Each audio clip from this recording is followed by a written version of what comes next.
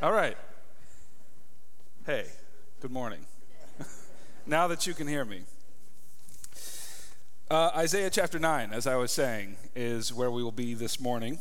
So if you'll turn there with me or direct your attention up here, they're going to have it for you.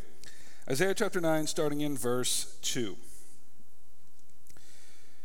The people who walked in darkness have seen a great light. Those who dwelt in a land of deep darkness, on them has light shone. You have multiplied the nation, you have increased its joy. They rejoice before you as with joy at the harvest, as they are glad when they divide the spoil. For the yoke of his burden and the staff for his shoulder, the rod of his oppressor, you have broken, as on the day of Midian. For every boot of the tramping warrior in battle tumult, and every garment rolled in blood will be burned as fuel for the fire. For to us a child is born, to us a son is given, and the government shall be upon his shoulder, and his name shall be called Wonderful Counselor, Mighty God, Everlasting Father, Prince of Peace. Of the increase of his government and of peace there will be no end, on the throne of David and over his kingdom, to establish it and to uphold it with justice and righteousness from this time forth and forevermore. The zeal of the Lord of hosts will do this. This is the word of the Lord. So we've been reading through the Bible together and preaching through the texts as we go, and today we come to Isaiah and a proper Advent text, which is lovely. And as you know, if you've been coming to this church for a long time, or maybe this is your first time, let me just explain what Advent is. Advent is the time in our church calendar. It's a whole season of 4 weeks, 4 Sundays, where we clothe ourselves intentionally with the garments of longing and anticipation of the arrival of Christ. Now, we focus partially on the first arrival of Christ in Bethlehem thousands of years ago, but we focus more fully on the promised second arrival of Christ. When that day will come, none of us knows.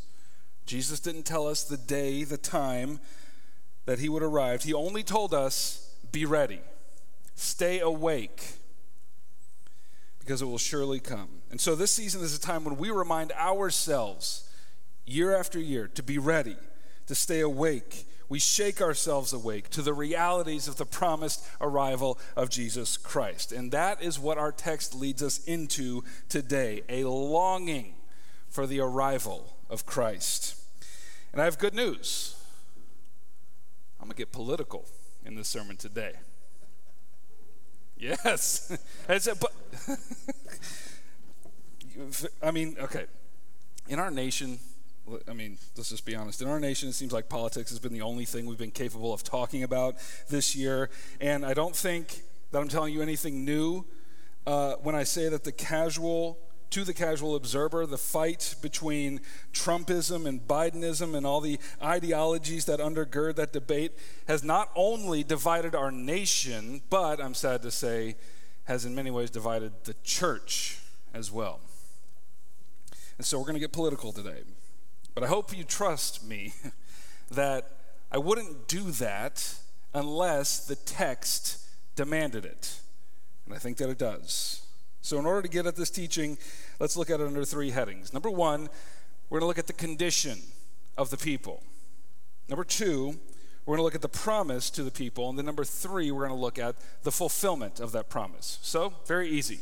The condition of the people, the promise to the people, to alleviate the condition, and then the fulfillment of that promise. So let's begin with the condition of the people. Now, the passage that we just read from Isaiah chapter 9 is a passage about the hope of deliverance. And it's easy to focus our eyes on the deliverance part of it, the hope piece of it, but it also tells us exactly what condition the people of God were in that required deliverance. And I'll just tick them off real quick. In verse 2, it says that the people walked in darkness, that they dwell in a land of deep darkness. Verse 4 says that they are somehow under the rod of their oppressor.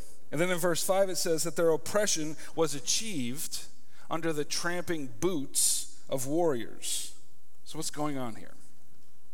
Well, if you take the larger context, going back to chapter 7 of Isaiah, we see that the king of Judah, a guy named Ahaz at this point, he's in a serious bind. The Assyrians are allying themselves with other nations in order to come in and destroy both Israel and Judah. Israel is divided into two kingdoms at this point.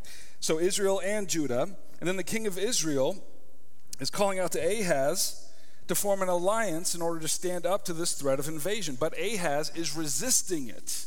Ahaz doesn't want to fight. He does his best to pay off and assuage the Assyrians, but the Assyrians are bearing down on them nonetheless. They're not going to be assuaged. And so the Lord can see that Ahaz is terrified of this prospect, rightly so. And then in the Lord's kindness, he sends Isaiah, the prophet, to speak to King Ahaz. And just listen to this magnificent promise that the Lord makes to Ahaz in chapter 7, starting in verse 7. Thus says the Lord God, it shall not stand. The it is the invasion that he's so afraid of. It shall not stand, and it shall not come to pass. For the head of Syria is Damascus, and the head of Damascus is Rezin. And within 65 years, Ephraim will be shattered from being a people, and the head of Ephraim is Samaria, and the head of Samaria is the son of Remaliah. If you are not firm in faith, you will not be firm at all. So the Lord Almighty promises that the destruction of Judah would not happen, provided that Ahaz is firm in his faith that it is the Lord who will bring them deliverance. Okay, follow so far? We're good? All right. If you are not firm in your faith, he says, you will not be firm at all. The Lord says, listen, Ahaz, it doesn't matter what kind of alliances you make. It doesn't matter how many soldiers you call up. It doesn't matter how far the scales of victory are tipped in the Assyrians' favor. None of those are a suitable object for your faith and confidence in your deliverance. Believe in me, says the Lord. I shall deliver you. If you are not firm in your faith, you will not be firm at all. And the Lord condescends even further to Ahaz and his weak faith. And he says to him, Ahaz, ask me for a sign that this will be true. Ask me for a sign. Anything you want. As high as the heaven or as deep as Sheol. Ask me for anything and I will show it to you as confirmation that I shall fight for you. And Ahaz unbelievably says, no, I don't want a sign. I will not choose to believe that the Lord will deliver. I will continue to lean on the broken staff of my own machinations in order to work out our salvation. Can you imagine? Ask for anything. You want it written in the stars? You want the sun to go backwards? Anything. And he says, no. I'm going to work it out. And so, through Isaiah, in response to Ahaz and his lack of faith, the Lord says, fine, I will provide my own sign. And the sign is this: a son shall be born, and his name shall be called Emmanuel, which means God is with us. Now, we've often read that verse, we jump straight to Jesus Christ, and to be fair, Matthew, writer of the gospel, taught us to do that because he applies this verse to the birth of Jesus. But here's where I tell you that interpretation is patently not what Isaiah thought, and it's patently not what his audience would have understood it as either. Let me prove it to you. Let's just look at what happens at the time that this son is born. This is in Isaiah chapter 7, verse 15. He shall eat curds and honey. This is Emmanuel. He shall eat curds and honey when he knows how to refuse the evil and choose the good. For before the boy knows how to refuse the evil and choose the good, the land whose two kings you dread will be deserted. The Lord will bring upon you and upon your people and upon your father's house such days as have not come since the day that Ephraim departed from Judah, the king of Assyria. So all of those events that I just read, those happened before Jesus. The son shall be born in the days when Assyria comes in to conquer the land. And we know that happened many centuries before he was born. Now, we don't know who that son was. We don't know who the son Emmanuel was of Isaiah chapter 7. We're never told. There's speculation. But all we know is that his birth was going to be a sign. When the Assyrians come in to conquer your land, cart you off into exile, destroy your fields, then a son will be born, and his birth will be the sign that God is with us. But listen carefully. God is with us not for the sake of hope, for the sake of judgment. That's what Isaiah is telling them. Ahaz, you rejected me. I would have fought for you. So I'm bringing a sign. And when you see the son born, when you see Emmanuel come, you will know that your judgment has arrived. Now again, Matthew appropriates this promise to refer to Jesus, and that's a beautiful thing, and we'll get to that a little bit later. But this is the condition of the people. They walk in the darkness of judgment. Their land and their homes have been destroyed by the boots of the tramping warrior, and now they sit on the banks of the Euphrates River, weeping their eyes out in exile, and all because their failure of faith. The Lord said to Ahaz, and through him to the rest of the people, if you are not firm in your faith, you will not be firm at all. And into that condition of utter darkness, God delivers a promise to them. So let's move to the promise to the people. These people who have walked in darkness, back to chapter 9. These people who have walked in darkness, Isaiah tells us, have seen a great light. On them, a light has shone. Joy is creeping into their sorrow, and dawn is breaking in upon the dark night of their suffering. And what does that hope look like? Isaiah 9:6. For to us a child is born. To us a son is given. Now, nearly every scholar that I've read commenting on this chapter is convinced that the son of chapter 9 is not the same as the son of chapter 7. Emmanuel, chapter 7, comes to show the people that God is with them for judgment. But this son of chapter 9 comes to rectify every injustice and is the object of their hope. And notice that the son is given. The light that breaks in upon the people at his arrival will come as a gift, not something that they earned, not something that they worked in order to achieve, but because it was a gift. And when he comes, Isaiah teaches us that his names will tell us what is his vocation. Verse 6, the end of it. His name shall be called Wonderful Counselor, Mighty God, Everlasting Father, Prince of Peace. The Son who sits on David's throne, his name will be Wonderful Counselor. All of his counsel will align perfectly with the will of God. He will never lead them astray like Ahaz did. His name shall be Mighty God. The Son will be so deeply identified with God that it will be impossible to know where he begins, the Son, and the Father ends. Like they will be one. He will bear the divine character, and his might will be the might of God. His name shall be Everlasting Father. The Son shall be eternal. In some mysterious way, he will never have begun, never have ended. His name shall be Prince of Peace. In his own body, he will bring peace to bear on the world. Shalom, complete well-being, utter flourishing in this Son. He will bring peace to his people by offering himself, because he himself is their peace. The vocation of this Son is almost too astonishing to grasp.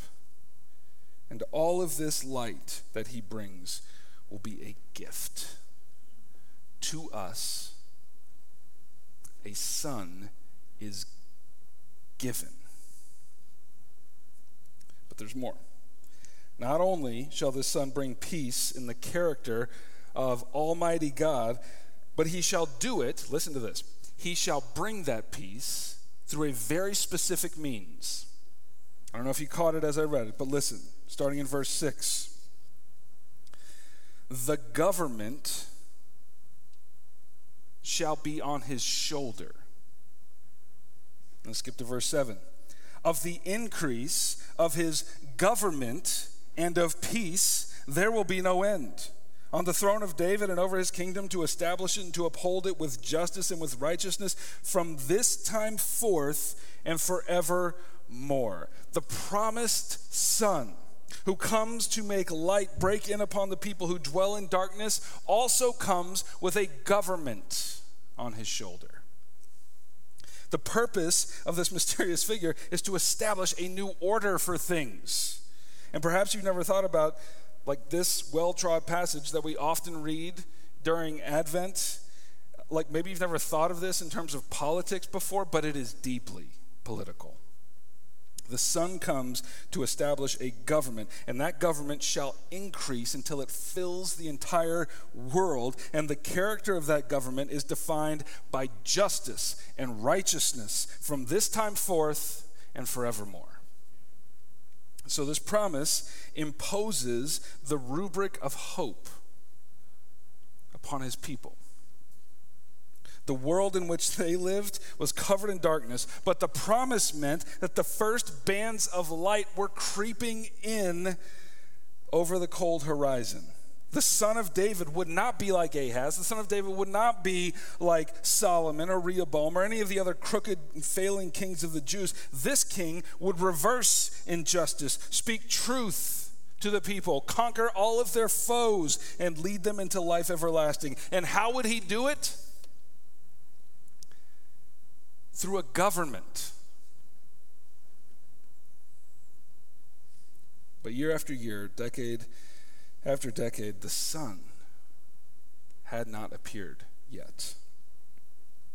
The people lived their lives in darkness, generation to generation, and they longed for the coming of this king and this government until one day in Bethlehem, many centuries later, the promise was kept. So let's look at the fulfillment of the promise. You know the story. A virgin gives birth to a son. And Joseph, her betrothed, decides he's going to leave. But an angel intervenes and reveals the mystery of her pregnancy to Joseph in Matthew chapter 1, verse 20, starting in verse 20. But as he, Joseph, considered these things, behold, an angel of the Lord appeared to him in a dream, saying, Joseph, son of David, do not fear to take Mary as your wife, for that which is conceived in her is from the Holy Spirit. She will bear a son, and you shall call his name Jesus, for he will save his people from their sins. And all of this took place to fulfill what the Lord had spoken by the prophets. Behold, the virgin shall conceive and bear a son. They shall call his name Emmanuel, which means God with us. The Son, whose name shall be Emmanuel, whom Isaiah prophesied in chapter 7, has now arrived. Now, to be sure, another son was given in Isaiah's lifetime who fulfilled his original promise, but here we see that former Emmanuel was only a shadow of the true Emmanuel who would come. And in this Emmanuel, God is with us. In the beginning, God was with Adam in the garden. In the wilderness, God was with his people in the tabernacle. In the time of the kingdom, God was with his people in the temple. And at this moment, God came to be with his people in the person of his Son. God is with us. And that is an occasion for rejoicing. But we can't forget that in Isaiah's day, Emmanuel, God with us, was a sign among the people of their judgment. And that is no less true in the person of God's Son, but we'll get back to that in a minute. Just put that in your pocket, we'll come back. The birth of Christ was not only the fulfillment of the Son in chapter 7 of Isaiah, the birth of Christ was also the fulfillment of the Son in Isaiah 9. In his magisterial introduction to his gospel, John says this in John 1, verses 1 through 5. In the beginning was the Word, and the Word was with God, and the Word was God. He was in the beginning with God. All things were made through him, and without him not anything was made that was made. In him was life, and the life was the light of men. The light shines in the darkness, and the darkness has not overcome it. In Jesus Christ himself, the promised Son, who becomes the light that breaks in upon the darkness of our despair, and the brightness of his glory is so potent that no darkness could ever overcome it. That's what John is teaching us here. But the fulfillment goes even farther. Isaiah taught us that the promised Son would arrive with a government on his shoulder. And do you know what the first recorded teaching from Jesus ever to proceed from his mouth was? The kingdom of God is at hand. The kingdom has arrived. Jesus Christ didn't only come to bring light, although he certainly did. Jesus Christ didn't only come to bring life, although he certainly did. Jesus Christ didn't only come to teach us and to heal us and to right the wrongs of injustice, although he certainly did. Jesus Christ came to establish a government. And that government is called the kingdom of God. The Son has arrived. Yes, the Savior has arrived. Yes, but that Son and that Savior is a king. And maybe you've never noticed it before, but if you study the teachings of Jesus, you'll find that the theme that he spoke most about is the kingdom of God. Jesus Christ came with a government on his shoulder. And we can't miss this during Advent, especially Advent in 2020. We have carried the oppressive baggage of 2020 politics right into this season. Now, politics, by definition, just means the activities that are associated with the governance of a nation. That's all it is. Activities that are associated with the governance of a nation. And this political season has left our nation, and in many ways our church, the church universal, at least the church American, in ruin. Somehow, the activities that are associated with the governance of a nation seeped into the cracks that maybe were already present among us, and in many cases led to full-on division. And here, let's leave the outside world to themselves for a minute. Let's just address our own family as the church of Christ. We've become bitterly divided over whether we should wear masks to protect each other, or whether masks are just government control. We've become bitterly divided over whether racism is a personal choice or a systemic malady. We've become bitterly divided over whether our presidential election was stolen or whether it was legitimate. And these convictions have left us suspicious of one another. Formerly, we were brothers and sisters in Christ, saw each other in this way, but in the crucible of this very difficult year, we begin to wonder if our fellow Christians who disagree with us on these issues and others can even be Christians at all. And brothers and sisters, make no mistake, that is what it feels like to walk in darkness. Now, don't misinterpret me. I'm not saying that these issues are of no importance. These issues are of extreme importance, and we wouldn't be divided over trifling issues.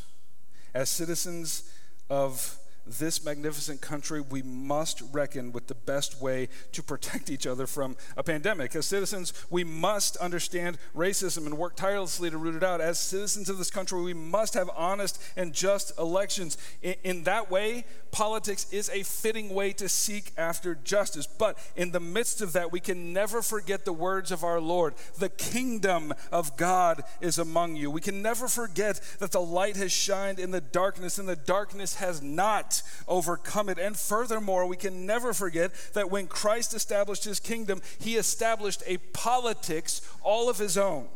Remember, politics just refers to the activities associated with the governance of a nation. And how does Christ govern his people? The politics of the kingdom of God are defined by loving kindness. The politics of the kingdom of God is defined by humility. The politics of the kingdom of God is defined by healing and restoration. But most of all, the politics of the kingdom of God, listen, is defined by sacrifice. When the promised son wanted to show his people and the world the sine qua non of his political achievement, he didn't take to Twitter, he didn't take to Facebook just to spout off about it. Instead, he stood before his political enemies I said Twitter, I'm not making any comments. I'm not, just, lots of people use Twitter. I'm not trying to make a comment there. It just occurred to me that, okay. Instead, he stood before his political enemies in silence as a lamb goes to the slaughter. He offered his back to the lash and received the condemnation of their judgment. He carried his own instrument of execution to the place of the skull, and there he laid himself upon it and did not struggle against them as they nailed his body in place. And when the Roman guards raised that cross off of the earth, they left Emmanuel hanging to die. And what we witnessed in that moment is not the defeat of kingdom politics, but the crowning moment of kingdom politics. The manner in which our king handled the affairs of his kingdom was through sacrifice. And remember, when Isaiah prophesied that Emmanuel would come, it was a promise that indicated that when he arrived, judgment had come. And in the sacrifice of Jesus Christ, we see that promise fulfilled. The cross was an instrument of judgment. There, God diverted the just wrath for your sins and for mine that we had earned for ourselves into the body of his Son. And in his blood, we have been forgiven for our sins. And 3 days later, Christ rose from the dead, never to die again. And from there, he ascended to the right hand of his Father, where he rules his kingdom and administers his government from on high. And now, brothers and sisters, he has given us of his Spirit and administers the politics of his kingdom through us. We are now the bearers of loving kindness. We are now the seekers and the doers of justice. We are now the light that shines into the darkness. We are now the ones who must sacrifice ourselves in order that the politics of the kingdom are upheld. And do you know what that requires? It requires faith. If you are not firm in your faith, you will not be firm at all. We deal with very important issues through the politics of this world, yes. But we must never, ever forget that our allegiance is to a higher set of politics, namely the politics of the kingdom of God. And the politics of the kingdom of God is not defined by the Democratic platform. It is not defined by the Republican platform. It is not defined by any other party.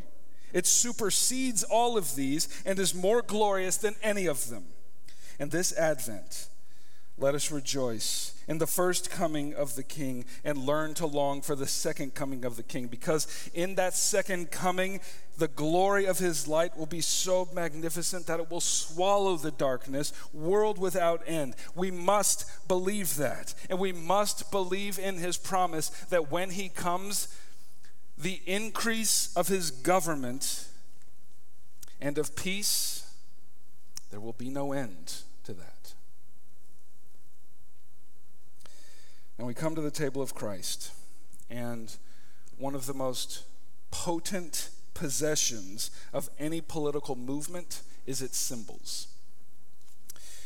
These symbols say more than 10,000 words ever could. We have bread. We have a cup. These symbols tell us about the sacrifice of Christ and the forgiveness of our sins and the incredible love that was required for Christ to have communion with us. It's a table that reminds us what we're all about. It's a unifying table. All of us come to it in the exact same condition. All of us are forgiven by the same grace. And so as we eat and drink, let us rejoice in the kingdom of God and the King who has promised to return and usher us into that kingdom in the last day. So, come and welcome to Jesus Christ. Let us pray, and then you may eat and drink. Our Father in heaven,